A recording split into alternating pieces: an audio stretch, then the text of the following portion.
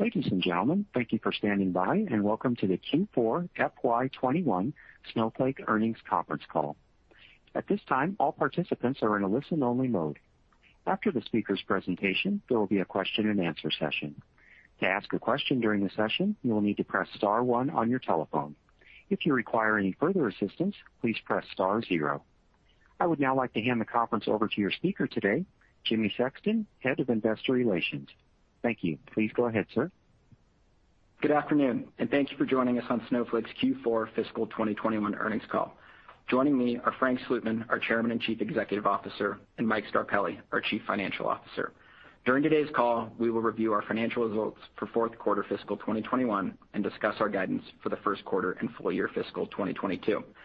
During today's call, we will make forward-looking statements, including statements related to the expected performance of our business, future financial results, strategy, products and features, long-term growth, and overall future prospects. These statements are subject to risks and uncertainties, which could cause them to differ materially from actual results. Information concerning those risks is available in our earnings press release distributed after market close today and in our SEC filings, including our most recently filed Form 10-Q and the Form 10-K for the fiscal year ended January 31st, 2021 that we will file with the SEC. We caution you to not place undue reliance on forward-looking statements and undertake no duty or obligation to update any forward-looking statements as a result of new information, future events, or changes in our expectations. We'd also like to point out that on today's call, we will report both GAAP and non-GAAP results. We use these non-GAAP financial measures internally for financial and operational decision-making purposes and as a means to evaluate period-to-period comparisons. Non-GAAP financial measures are presented in addition to, and not as a substitute for, financial measures calculated in accordance with GAAP. To see the reconciliations of these non-GAAP financial measures, please refer to our earnings press release distributed earlier today and our investor presentation, which are posted at investors.snowflake.com. A replay of today's call will also be posted on the website. With that, I would now like to turn the call over to Frank. Thanks, Jimmy, and good afternoon, everybody. We finished our fiscal year with strong consumption across our customer base, with 116% growth year-on-year to $178 million in fourth quarter product revenue.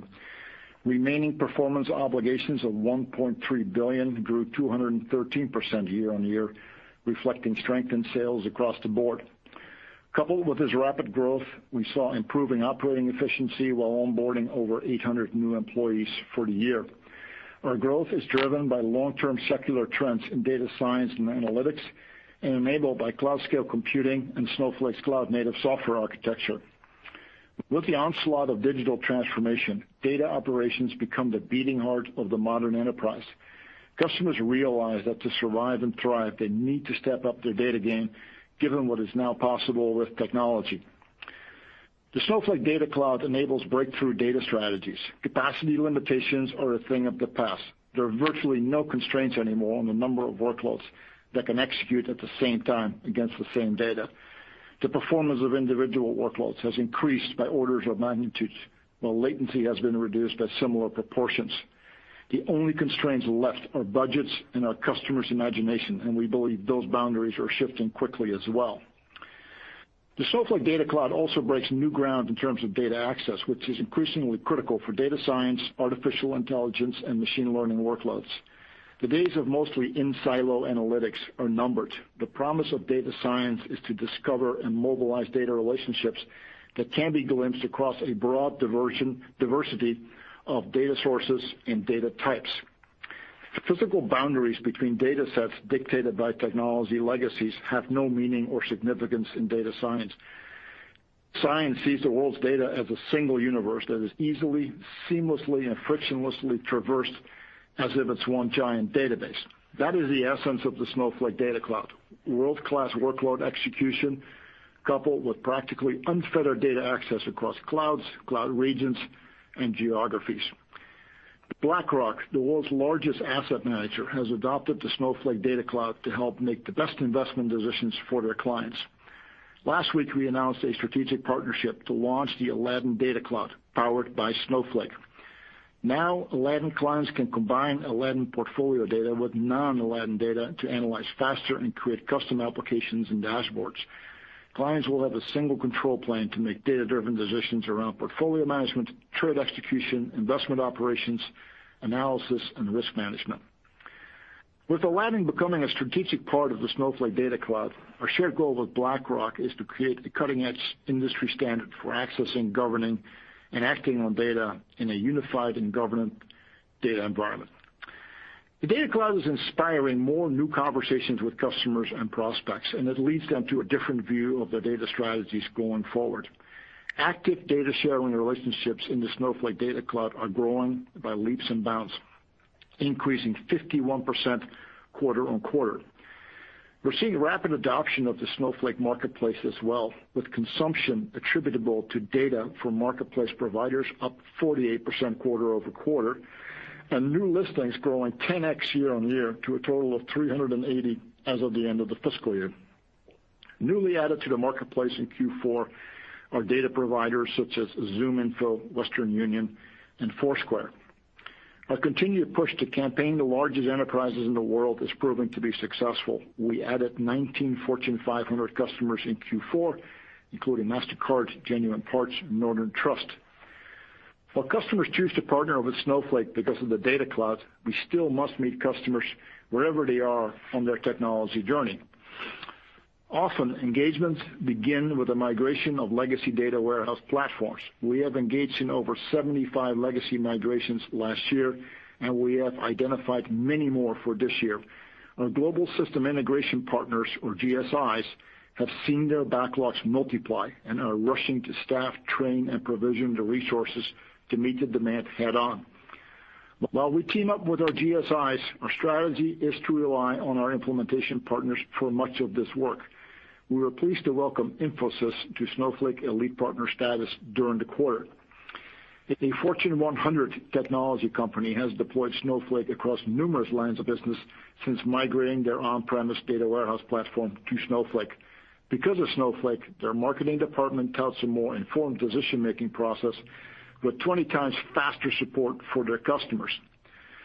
For fiscal 2022, our focus is to turbocharge our Snowflake Data Cloud with massive workload execution, expansions, and refinements, as well as expand our data federation with numerous new additions to the Snowflake Marketplace. While our selling motions address some of the world's smallest as well as largest data estates in the world, we will have continued emphasis on landing and expanding in the largest enterprises and institutions, not just in the Americas, but also in EMEA and Asia Pacific. To that end, we have announced new leadership in the latter region to accelerate and scale the Snowflake campaign there. A new global initiative we began last year and are now accelerating is a vertical industry focus, which is permeating our sales, marketing, alliances, product, and service organizations. We have long sold almost exclusively on architectural distinction, which has served us well, and we will continue to do so in situations that warrant it. But our large enterprise focus has informed an evolution to a go-to-market motion that is industry-specific and outcome-oriented. We view this as a maturation of Snowflake in the large enterprise. We also now have so much critical mass in our target verticals, coupled with industry-specific data marketplaces, that this strategy will further differentiate Snowflake. We are super excited about the new year. We have the technology, the talent, and the organization to fully pursue our opportunity. With that, I will now turn the call over to Mike. Thank you, Frank. Q4 was another quarter of exceptional execution and a strong finish to our first fiscal year as a publicly. Our Q4 product revenues were $178 million, representing 116% year-over-year growth, and our remaining performance obligations were $1.3 billion. The outperformance of consumption spanned all verticals as we continue to see our customers deploy Snowflake across their organizations. Our strong RPO results continue to be driven by more multi-million-dollar deals, as well as our customers' willingness to engage in multi-year contracts. Of the $1.3 billion in RPO, we expect approximately 55% to be recognized as revenue in the next 12 months. As a reminder, this number is an estimate and can fluctuate significantly due to our consumption business model. The strong performance reflects Snowflake's role as both a technology solution, offering superior execution across workloads, and as a strategic partner, enabling digital transformation through the Data Cloud. We continue to invest in growth opportunities, and we are now benefiting from our maturing enterprise sales efforts. In Q4, we saw the number of customers with greater than $1 million in trailing 12 months product revenue increase to 77, up from 65 last quarter, with 12 customers now consuming over $5 million on a trailing 12-month basis. Internationally, we have expanded our sales force across relevant geographies. We are seeing promising traction in these markets, but remain in the early stages of this opportunity. Turning to margins, on a non-GAAP basis, our product gross margin was 70%, up 400 basis points from last year. Favorable cloud service agreements, growing scale across regions, our enterprise success, and ongoing discounting discipline all contribute to steady gross margin improvement. Our operating margin was negative 24%, benefiting from revenue outperformance and continued T&E savings. Our adjusted free cash flow margin was 9%, positively impacted by strong collections, with Q4 being our largest booking quarter, cash inflows relating to our employee stock purchase program, and operating margin outperformance. As a reminder, adjusted free cash flow excludes the impact of cash paid for employer payroll taxes on employee stock transactions. This quarter, we saw a $10 million impact from those items. While we will continue to focus on long-term margin expansion and profitability, we do experience free cash flow seasonality, and Q1 and Q4 will continue to be our strongest free cash flow quarters. We are very proud of our strong free cash flow. On a year-over-year basis, we cut our annual cash burn by 64%, or $128 million, while more than doubling the business. And we have implemented operations that will help us show more profitability while continuing to invest heavily in the business. We've ended the year in a strong cash position with approximately $5.1 billion in cash equivalents, and short-term and long-term investments. This enables us to explore a number of strategic initiatives, including Snowflake Ventures, which has made several investments in the quarter, including DataRobot, Hunters, Noma, and Lacework. Our mission is to engage more organizations with the Data Cloud, and all investments aim to drive increased consumption of Snowflake. Now let's turn to our guidance and outlook.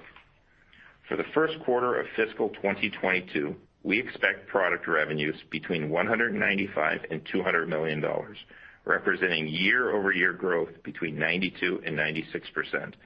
Turning to margins, we expect on a non-GAAP basis negative 23% operating margin, and we expect 289 million weighted average shares outstanding. For the full year fiscal 2022, we expect product revenues between $1 and $1.02 billion, representing year-over-year growth between 81 and 84%. Turning to profitability, we expect on a non-GAAP basis 71% product gross margins, negative 19% operating margins, and break-even adjusted free cash flow. And we expect 295 million weighted average shares outstanding. Our outlook includes increased investments in our FedRAMP initiatives and accelerating migrations off of legacy solutions, both of which will drive enterprise customer success. In order to support our growth and initiatives, we plan on adding more than 1,200 net new employees during the year. With respect to COVID, our forecast assumes that we will continue to work remotely for the foreseeable future, with an increase to potential travel expenses in the back half of the year. We are benefiting from strong productivity in our current environment, and we have successfully onboarded and ramped new employees since March 2020. While we anticipate an eventual return to the office, we do not have a specific timeline for that goal. Before closing, I'd like to note a few recent or upcoming events. Today, we announced that on March 1st, 2021, our Class B shareholders, in accordance with our governing documents, converted all of our Class B common stock to Class A common stock, eliminating the dual class structure of our common stock and ensuring that each share has an equal vote. We view this as operationally beneficial to the company and our shareholders.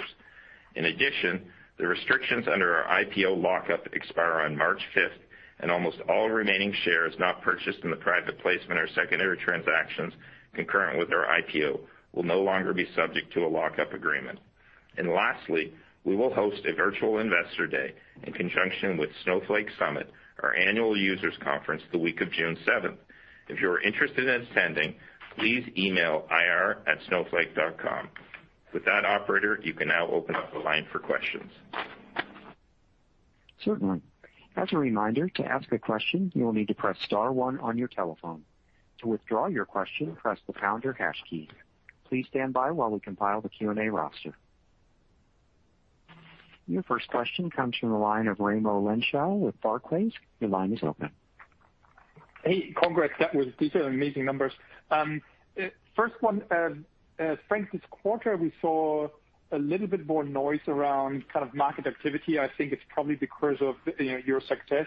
Can you see if you've experienced any changes in the competitive dynamic out there? And then I have a follow-up from Mike. Not really, Raimo. And things have been stable and certainly from the public cloud standpoint, par for the course there in terms of the comparisons with legacy providers. No change there either.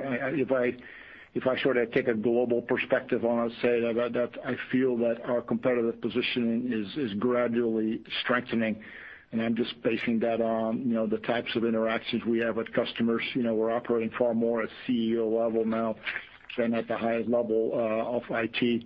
So there's definitely I feel an inflection there that is reflecting the relative position of the company in marketplace, which we feel is very good. Okay, perfect. Hey, thank you. And then, Mike, on the gross margins, I mean, we see the progress this year, and you gave us guidance. Just talk a little bit about the drivers for the gross margin improvements we're going to expect in the coming year, and what are the is it more the contracts with the cloud providers, or what's driving it going forward, and what's left to do for you to reach the long-term goals? Thank you. Yeah, I would say the contracts with the cloud providers started kicking in Q3, and we had the full benefit in Q4. I don't anticipate renegotiating our cloud contracts next year. We may be in a situation at the end of the year, but I'm not expecting that. It's really driven by getting more scale within our existing deployments. We have a number of deployments where we're not at scale, and we see those ramping right now. As an example, like Japan. Japan's been running at a negative gross margin because we just don't have very many customers, but we're starting to ramp there. That will turn around, and that's just one example. We're in 20 deployments around the world, and think of a deployment as a data center out places. But also, as we move higher up into larger enterprises, they tend to buy our higher edition, our business critical. Yes, those big customers require more discounting, but the contribution margin from those higher SKUs more than offsets that discounting to drive gross margin, which gives us the confidence that we'll get to those mid-70s. It's not going to happen next year, but see that continued gradual improvement. Perfect. Thank you. Congrats. Your next question comes from the line of Derrick Wood with Cowen. Your line is open.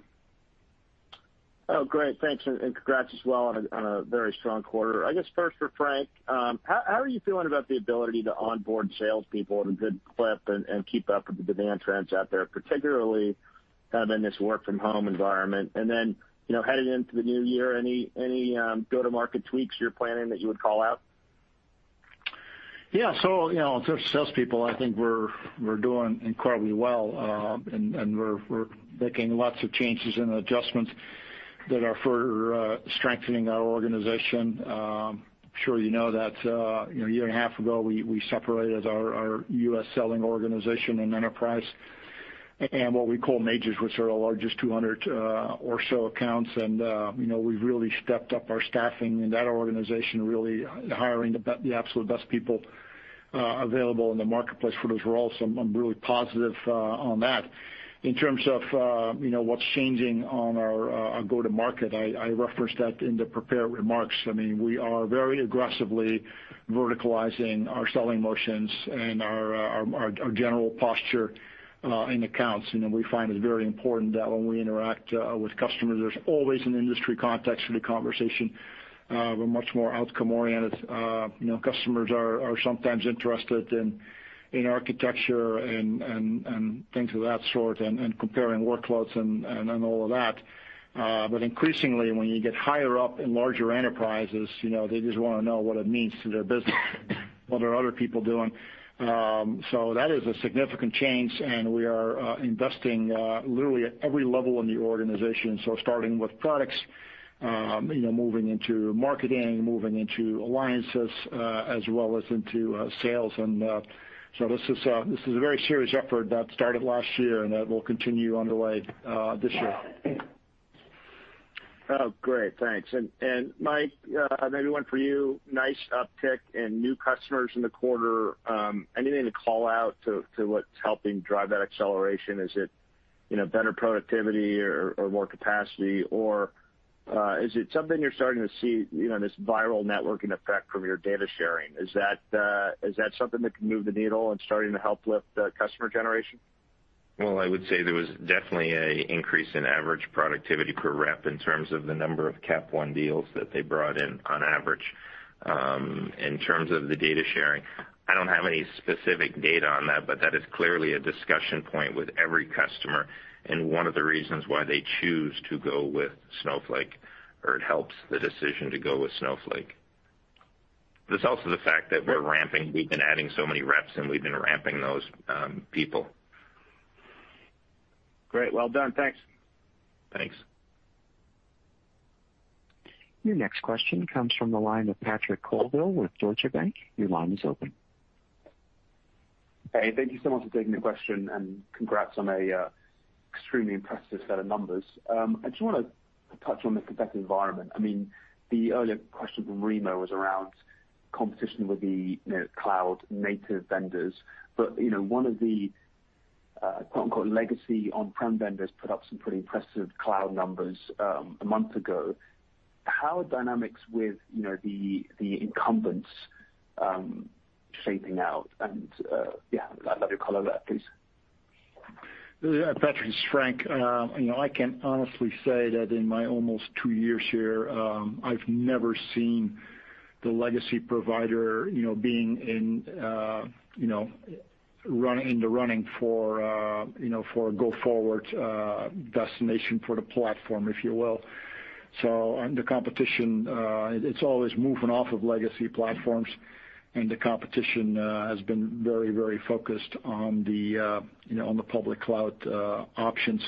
What I will say is that we're seeing the public cloud vendors having significant struggles in terms of migrating successfully, off of these legacy platforms, which of course brings, relative strength to these, to some of these legacy providers. I think that Snowflake is really the only platform that is successfully and consistently and now at scale, moving these workloads, to the cloud. But, just to some degree, the legacy providers are hanging in there longer, because if you're not going to Snowflake, you're going to have a struggle on your hands. So that's sort of my commentary on that topic.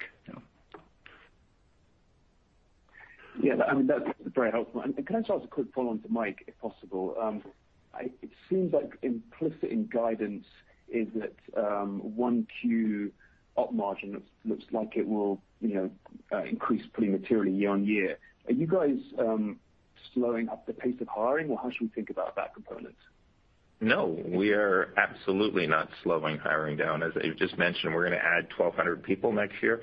Actually, Q1 is a very, very big onboarding quarter. It will be probably the largest quarter of the year because we're onboarding a lot of people in the sales and marketing organization in advance of our sales kickoff that we just had.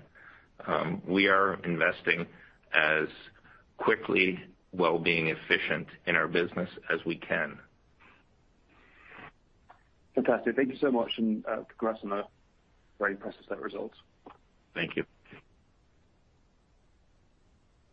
Your next question comes from the line of Brad Zelnick with Credit Suisse. Your line is open. Excellent. And I echo the congrats as well. Well done, guys. I've got one for Frank and maybe one for Mike. Frank, can you share more about the BlackRock partnership with Aladdin Cloud on the Snowflake Data Cloud? Specifically, can you talk about the economics of these types of relationships and the success criteria that you use for gauging the progress? And maybe as well, how many partnerships like this are out there to go after? Well, there's a lot of partnerships, out there to go after. I think that announcement by itself triggered a whole rash of conversations, both from the financial industry as well as other industries.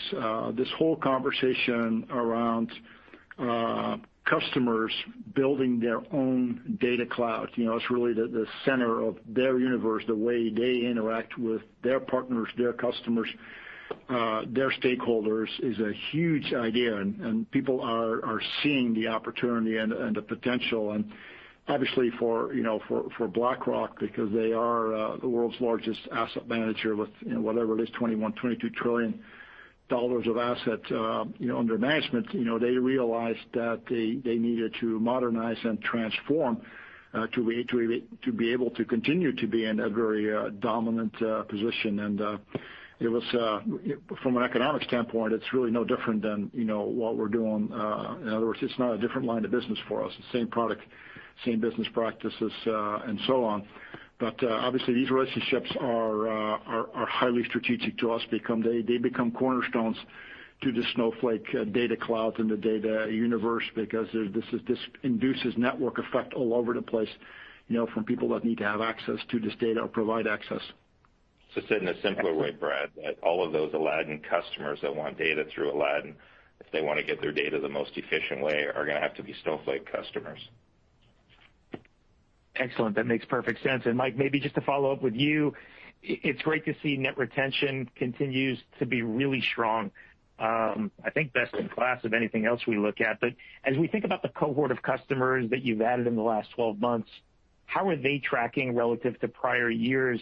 And maybe just asked differently, like, how do we think about the size of your lands today and how that might be changing and informs your view or our view on how we might think about that retention rate going forward?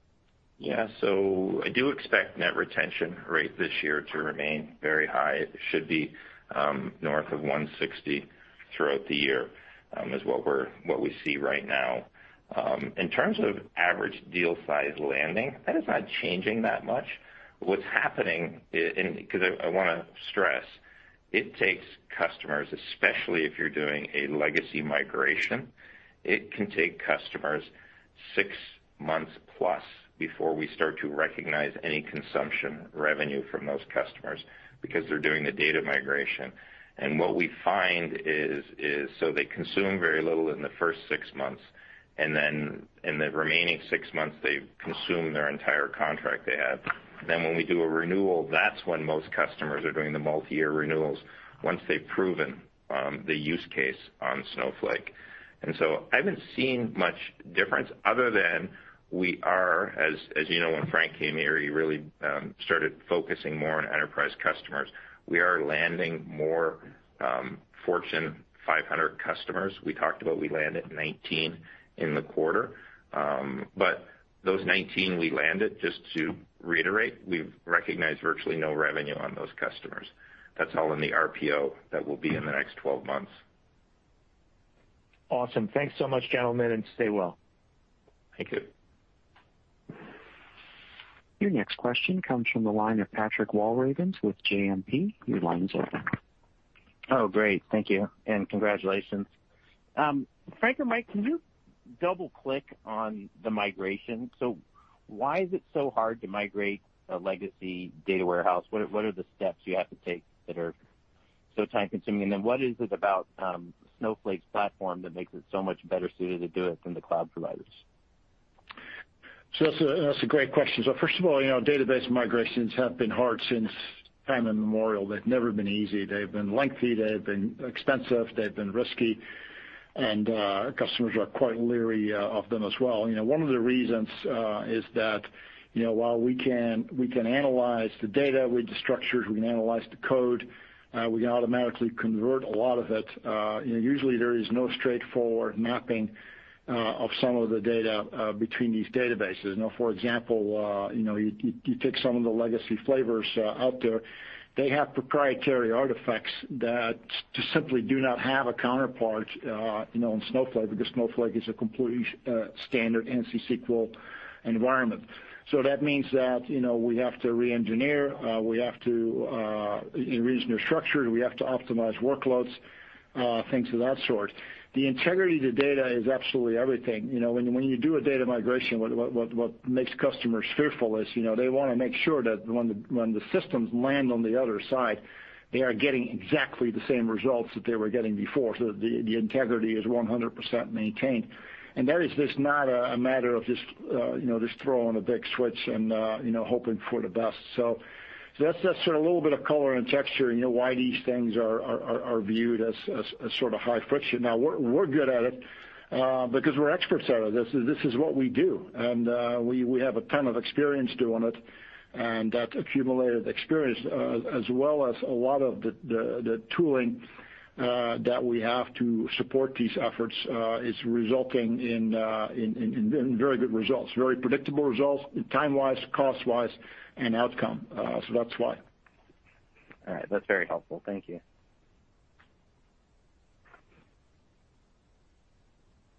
Your next question comes from the line of Brent Thill with Jefferies. Your line is open.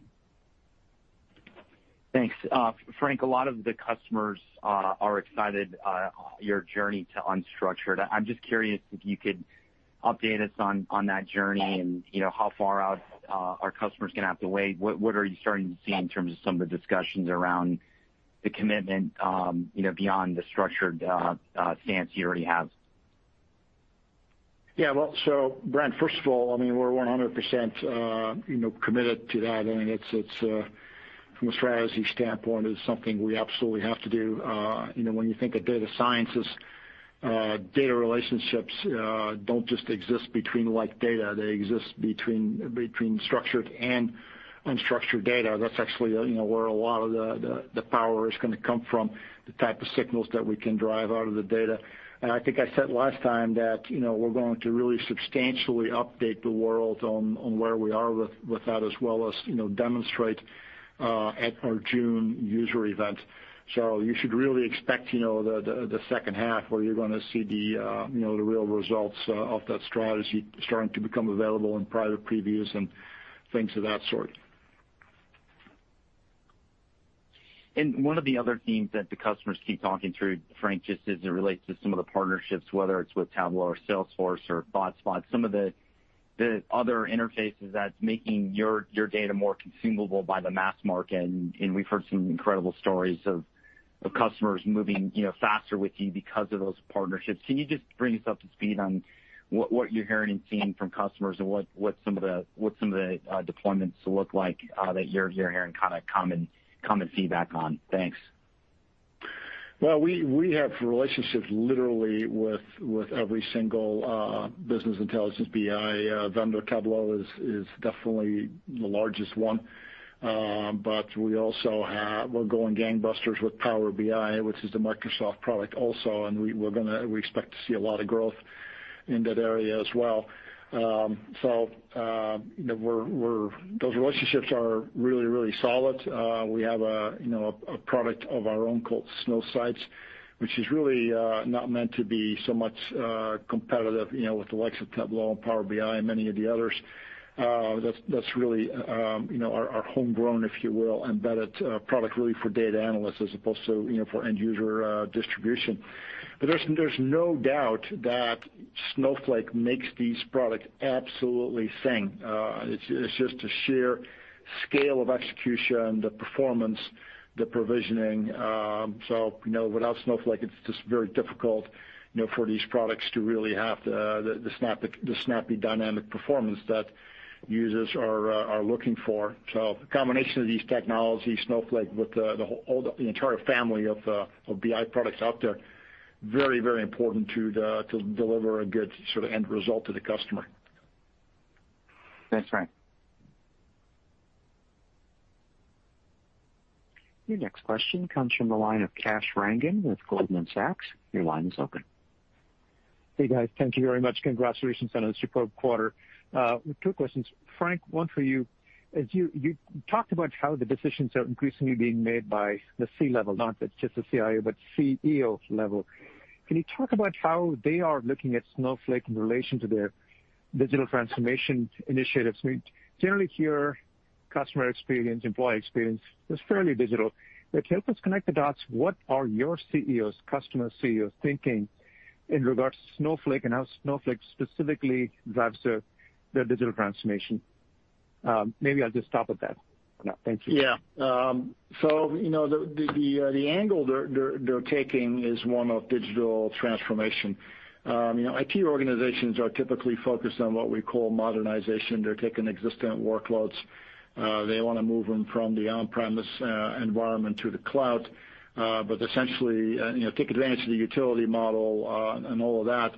It's fundamentally, running the same workloads, on a platform like Snowflake. When you get to business people and CEOs, they're looking for new angles. They're looking for transformation, not just modernization. So it's often very easy to determine, in these conversations whether people are after doing things differently and looking for advantage. Digital transformation plays a big role. What that means here is that they're looking to drive signals out of their data. They're trying to define data relationships, through data models that they then can take advantage of. Once I can describe a data relationship, I can predict it, and I can even make prescriptions out of it as well. And things are going to go end-to-end digital, lights out, light speed. So it's the digital transformation is a big thing. You can think of things like really improving the efficiency and yield on marketing and sales outreach, improving service experiences, and obviously very, very, very high scale and very, very high precision and very, very high economy on these type of processes compared to what they historically have done.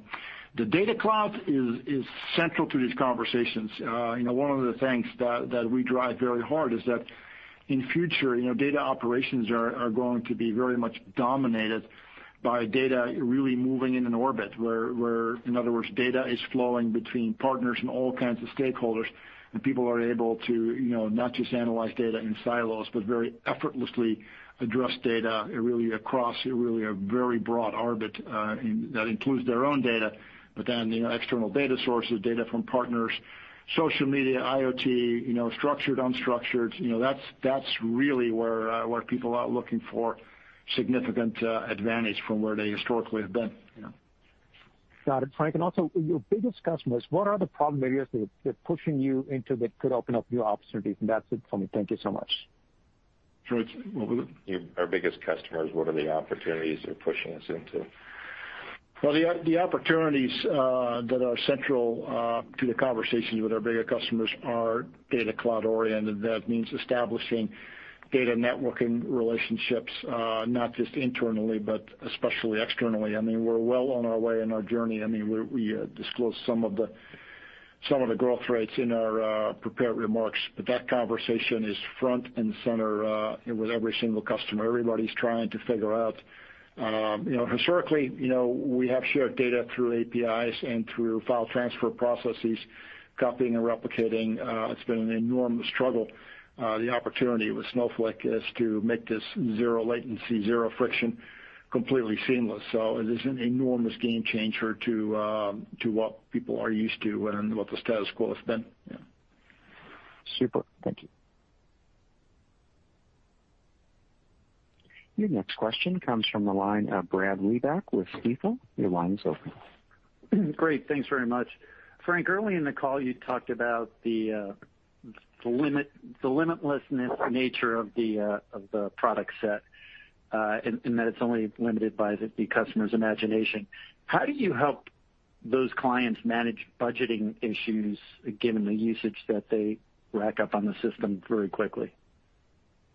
Yeah, it's a good question, and certainly a topic that we discuss often. The big change in paradigm is that historically in on-premise data centers, people have to manage capacity, and now they don't manage capacity anymore, but they need to manage consumption. And that's a new thing, not for everybody, but for most. People that are in the public cloud have gotten used to the notion of consumption, obviously, because it applies equally to the infrastructure clouds. Now we do a lot. We have full-blown chargeback capabilities so that the consumers of compute and of our service are really accountable for what they do and don't do. We have hard limits, we have soft limits, we have notifications, we have dashboards. So there's a lot of ways to do this, but at the same time, people are really so motivated and inspired by the capabilities that they have. Sometimes they get a little bit out of control in terms of the amount of processing that they were planning to do. It's a very, very buoyant situation. I mean, we've been bottled up literally for generations. And now there's a situation where there is no upper limit to how much you can do. That's intoxicating, quite honestly. And, we also see organizations really getting used to managing consumption and how much do we really want to allow, because oftentimes there are very compelling business reasons why they do need to consume these services as opposed to just looking at the amount of spend. So, it's manageable, but it's a new discipline and it's a new mindset that everybody needs to get their head around. And, we provide the infrastructure and governance capabilities to do that. Great. Thanks very much. Your next question comes from the line of Brent Bracelin with Piper Sandler. Your line is open.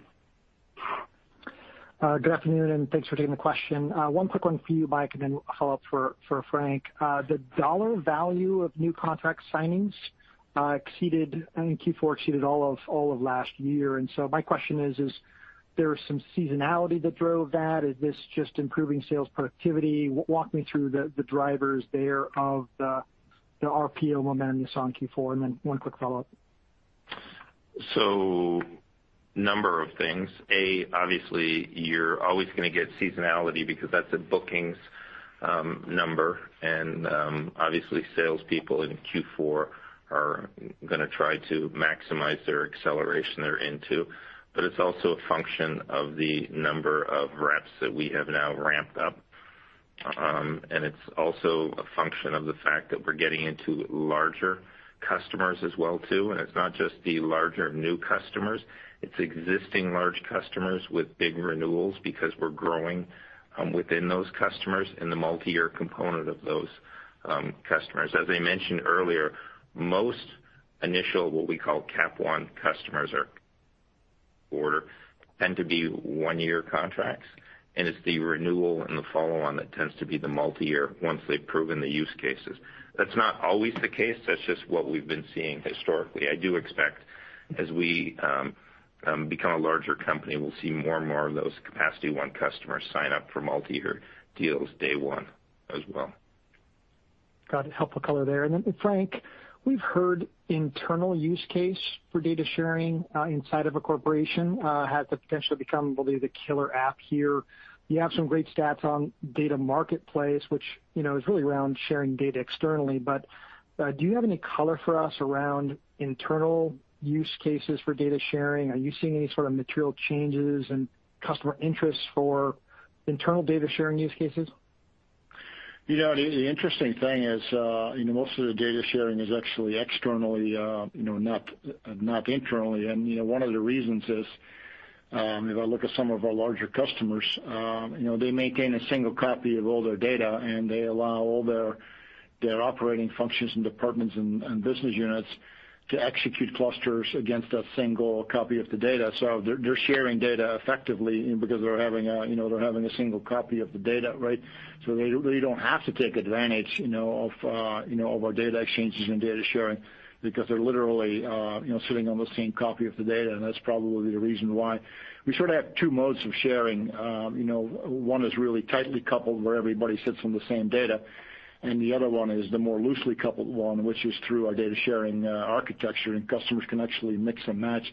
It depends on their culture and how much they want to have custody of their own data, and things of that sort. That sort of drives, where they land on that. But the architecturally, the tightest model that we have is where there's one copy of the data for the entire enterprise. And anybody that wants to process against that data, they fire up their own warehouses and their own clusters, and they run their own workloads. And that's an extremely successful model for Snowflake and our customers.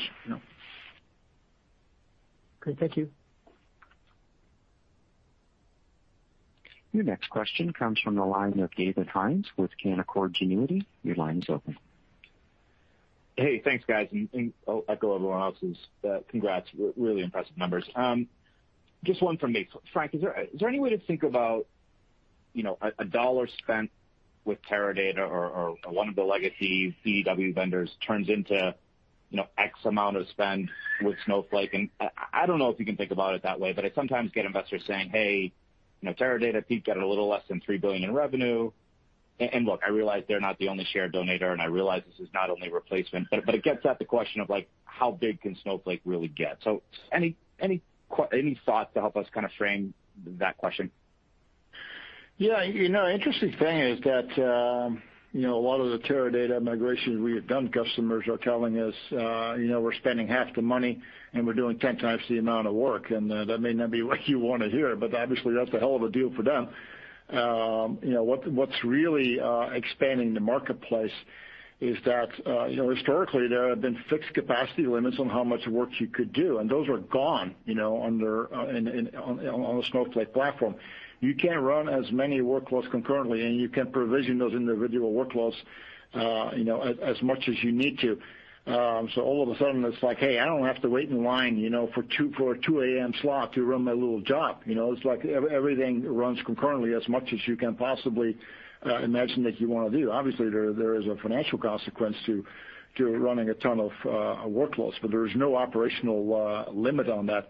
What that does is it really starts to inspire people, to do things they never entertained because there was not a possibility for them to ever do that. So we're sort of in this period where we're unleashing all this imagination, as well as all the backlog that has already existed that people are just rushing towards now. And because data is a driver of digital transformation, it is really the signals that fuel digital processes.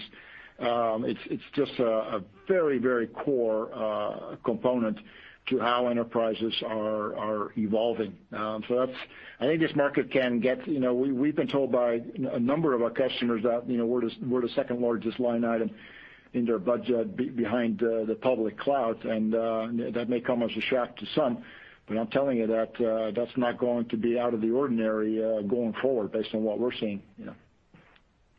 Perfect. Thank you, guys. Your next question comes from the line of Mark Murphy with J.P. Morgan. Your line is open. Thank you, Frank. At the Data Cloud Summit, Benoit had mentioned a goal to try to reduce end-to-end data latency by 10 times from where it is today. Pretty amazing goal. I was wondering if you could walk us through how long you think that might take and what types of new opportunities it could open up, maybe for more complex analysis or larger AI models and so forth inside of Snowflake. Yeah, I probably should bring Benoit into the meeting here. Let him answer that question. One of the areas that we are investing in where, we have extraordinary talent that we have attracted to the company is where our event-driven architectures, today, our event latency is sort of, seconds and minutes, right? But you want to drive that down to sub-seconds and dramatically sub-seconds. You start to open up use cases that are just very different, that are really not approachable by a platform approach today. They really require, very single-purpose optimizations, right? You can think about, electronic trading and all these things. The latency has to be, approaching zero. That obviously that requires tremendous optimization, on our part, and we are working on that because we see that as a very, very critical part, of the ongoing evolution of digital transformations. We're doing a lot of stuff that is, where what our capabilities are today are totally adequate. But we're foreseeing a world where, just as Benoit said, where we have to become much, much faster than what we've done so far. And certainly we have that room up. We know how to do it. So again, this is going to expand the marketplace in places where, these technologies historically have not been. Thank you. And as a quick follow-up, Mike, it sounds like you're moving up market, engaging with more large enterprises pretty rapidly. Are you seeing a higher mix of Snowflake usage on Microsoft Azure, or should we should we pencil in AWS sticking around, say, I think it's been 80 to 85% of the usage. Do you think it would hang in there for this fiscal year? I think AWS will continue to be our largest cloud for quite some time, but we are definitely seeing a lot of large enterprise customers choosing to go with Microsoft. But as I mentioned, the revenue is lagging when we book a deal, so it's going to be the second half of the year. And even in 2020, our fiscal 2023, I think you're going to see Azure kick up as a percentage, but we still think AWS will remain our number one cloud partner. Thank you, and congrats. Your next question comes from the line of Tyler Radke with Citi. Your line is open. Hey, thanks very much for taking my questions and appreciate the stats on data sharing. I wanted to ask you about that, the strength there.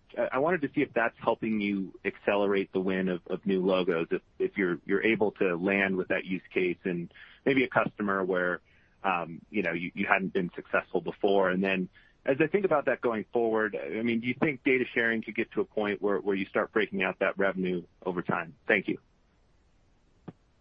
Well, I'm certainly hoping that we will break out that revenue over time, but obviously that's we're not there, and we don't know when that will be. But you'll be the first to know.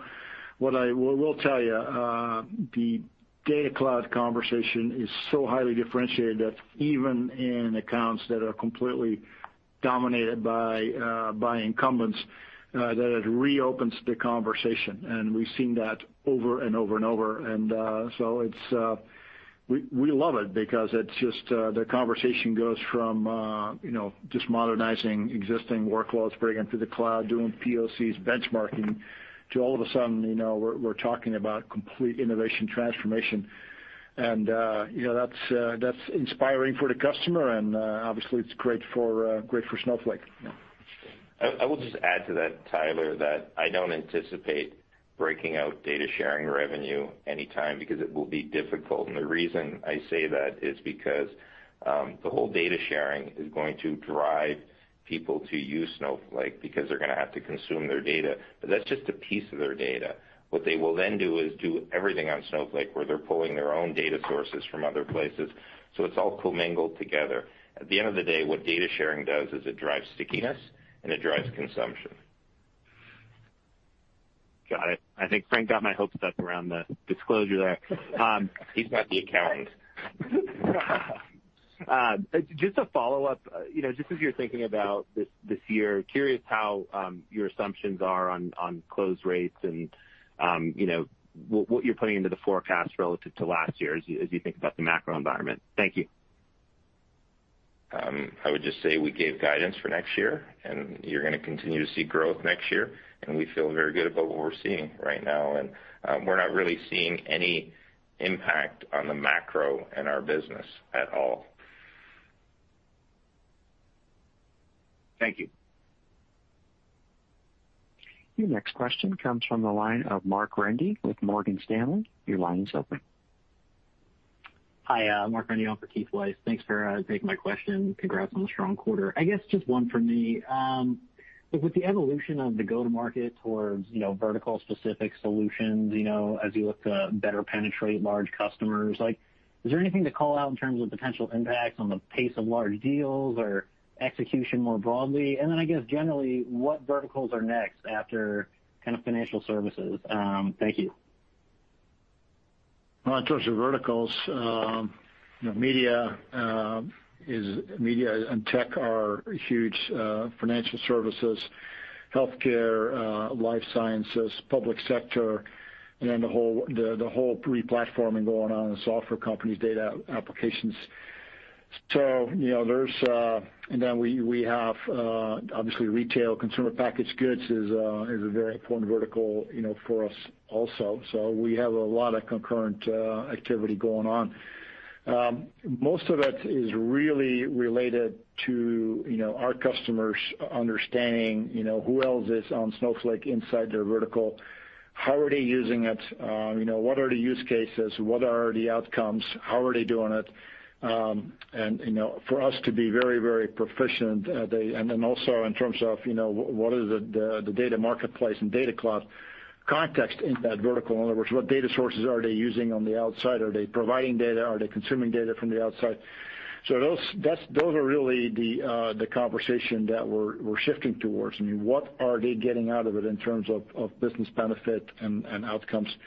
And it's very, very specific to their business. So this is a considerable shift because in the past it was always workload comparisons, POCs, benchmarks. How fast is this ingest job running versus this query?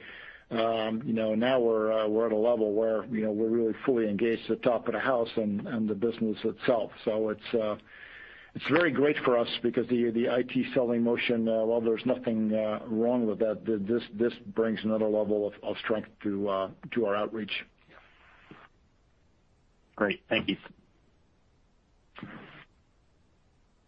Your final question comes from the line of Andrew Nowinski with D.A. Davidson. Your line is open. Great. Thank you for squeezing me in. So I just want to start with a question on the $1 million or more customers. Really strong growth again this quarter, and I know it's a trailing 12-month calculation, so I'd assume some of that is coming from your existing customers versus new customers, but I'm just wondering if you could provide any more color or maybe around what's driving that. Well, I would say 100% of that is coming from existing old customers because, as I said, any customer we signed up in the current last fiscal year, it takes them 6+ months to ramp those significant customers. So it's really coming from our existing customers, and we have a number of other customers that are on the cusp of that. So we think we'll continue to see that growth in $1 million+ trailing 12-month revenue customers going into next year. That's great. Thanks, Mike. And then maybe just a quick follow-up on your guidance. Q1 certainly looks, coming off a great Q4, Q1 looked a little bit lower than expected, but then, the annual outlook was fantastic across the board, across all metrics. So it looks like you're expecting somewhat more of a stronger back half of the year. I'm just wondering if you could provide any more color on kind of assumptions for Q1 near term versus the back half of the year. Yeah, I don't think that's correct, Andrew. Q1 is actually a very strong guide relative to where consensus is. We're seeing strength into Q1 in our business. And I think the guidance for the full year is prudent given this is the start of the fiscal year. Okay, very good. Thanks, Mike.